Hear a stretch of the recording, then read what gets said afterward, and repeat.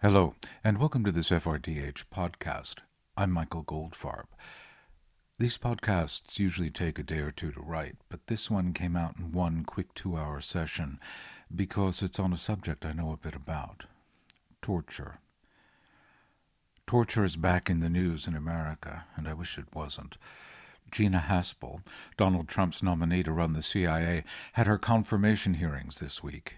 She oversaw a black site in Thailand where torture took place. Haspel is going through the full rituals of Trump-era Washington: fruitless protest and outrage from those against, and outrageous support from those who blindly back the president. Civility is caught in the crosshairs. America's most famous victim of torture and its most eloquent, Senator John McCain, was insulted live on Fox News.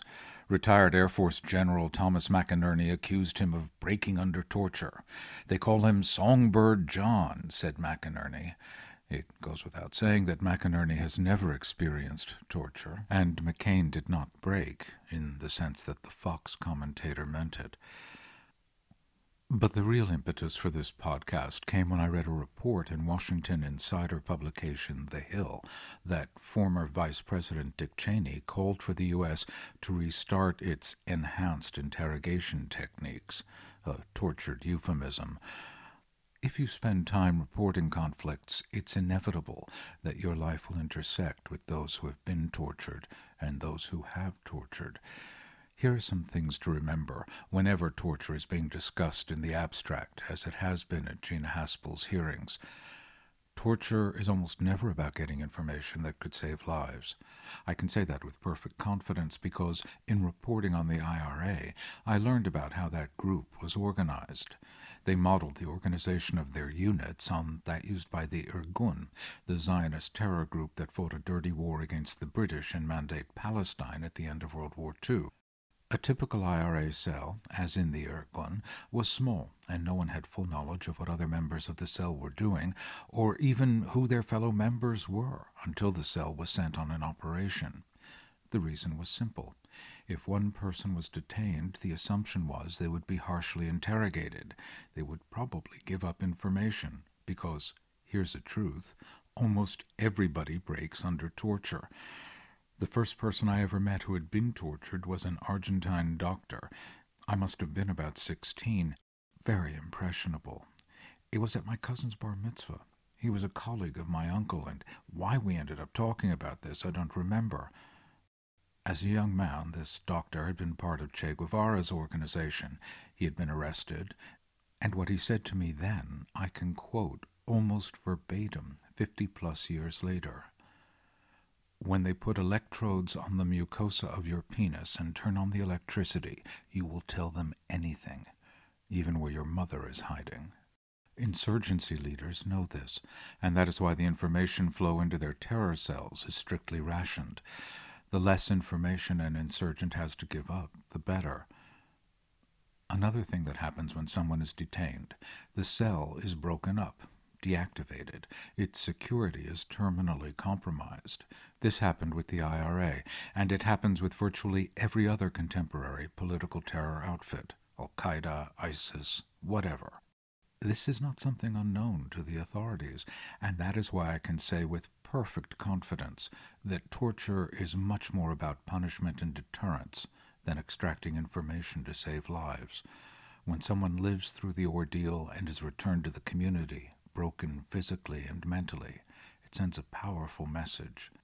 Another thing I know with certainty: once torture infects a political culture, it's hard to eradicate.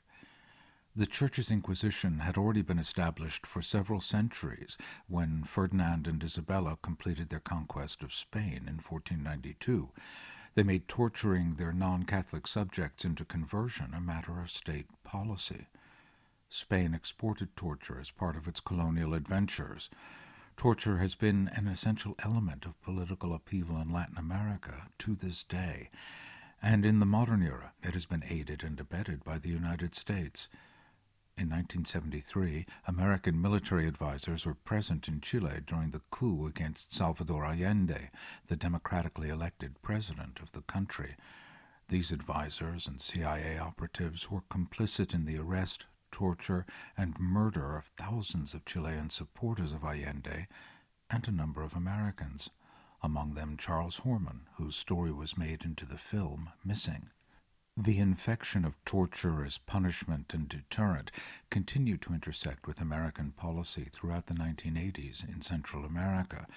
A generation of fascist military men were trained in techniques of torture as a form of terror at the School of the Americas, a CIA U.S. military training center in counterinsurgency techniques. The brutality taught and encouraged there only occasionally came to light when American civilians in places like El Salvador and Guatemala met the same fate as Charles Horman. As punishment, the techniques worked, which is why the struggle to overthrow the American-backed regimes continued, and thousands upon thousands perished.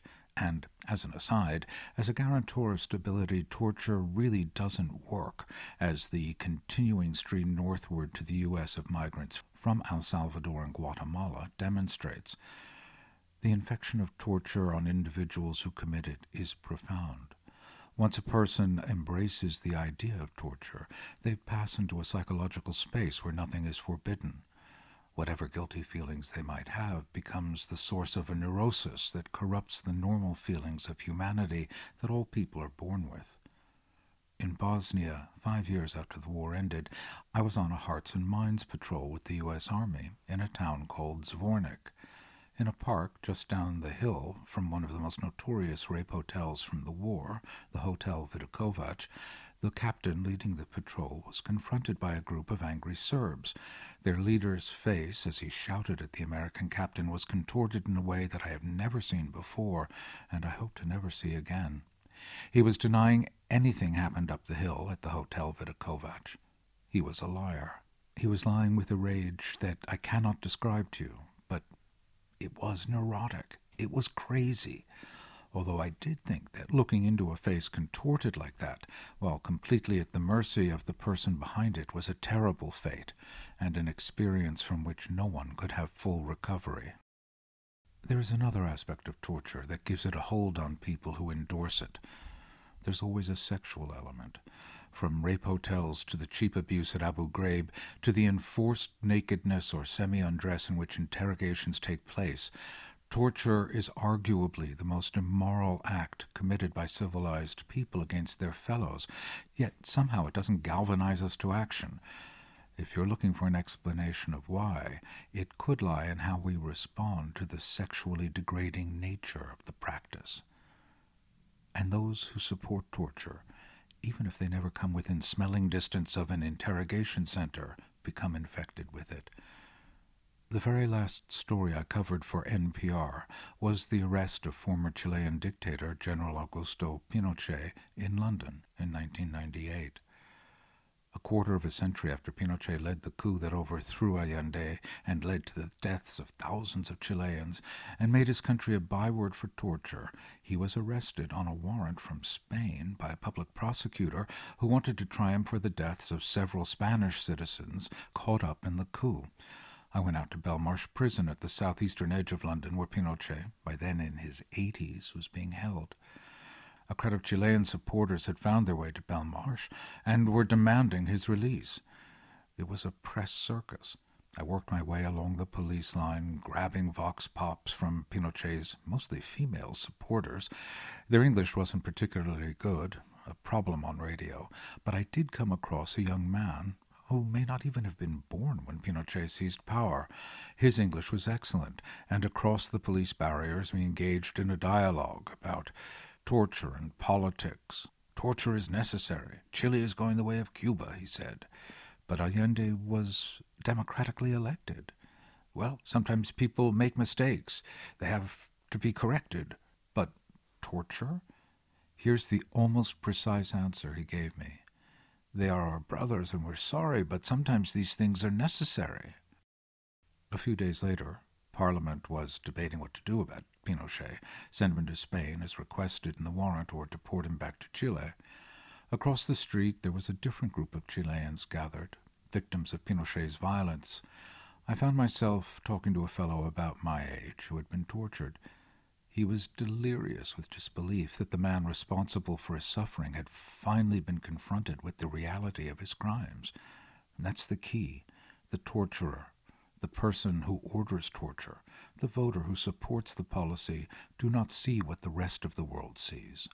A crime. And sometimes this needs to be forcibly demonstrated by the law.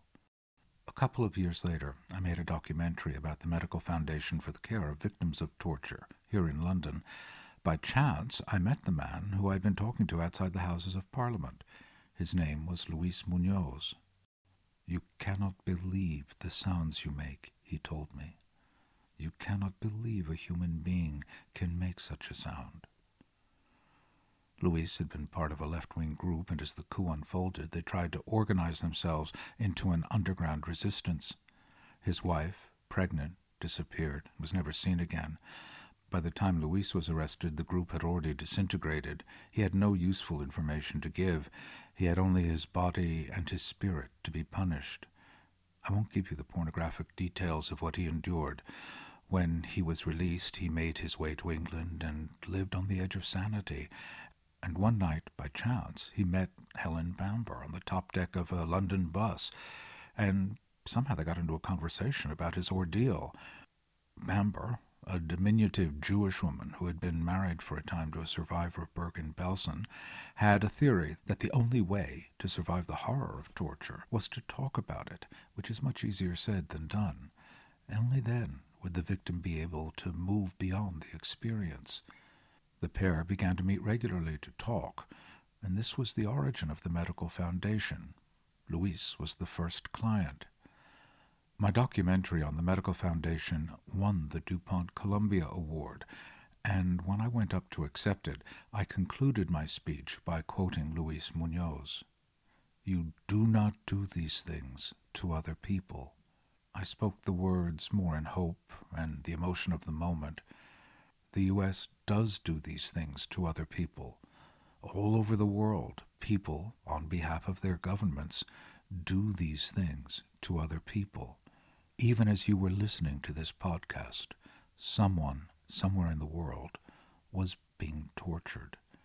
Just remember why, and please, don't be fooled by any arguments about torture is necessary for national security whenever you hear about it. And that's all for this FRDH podcast. Torture is a difficult subject.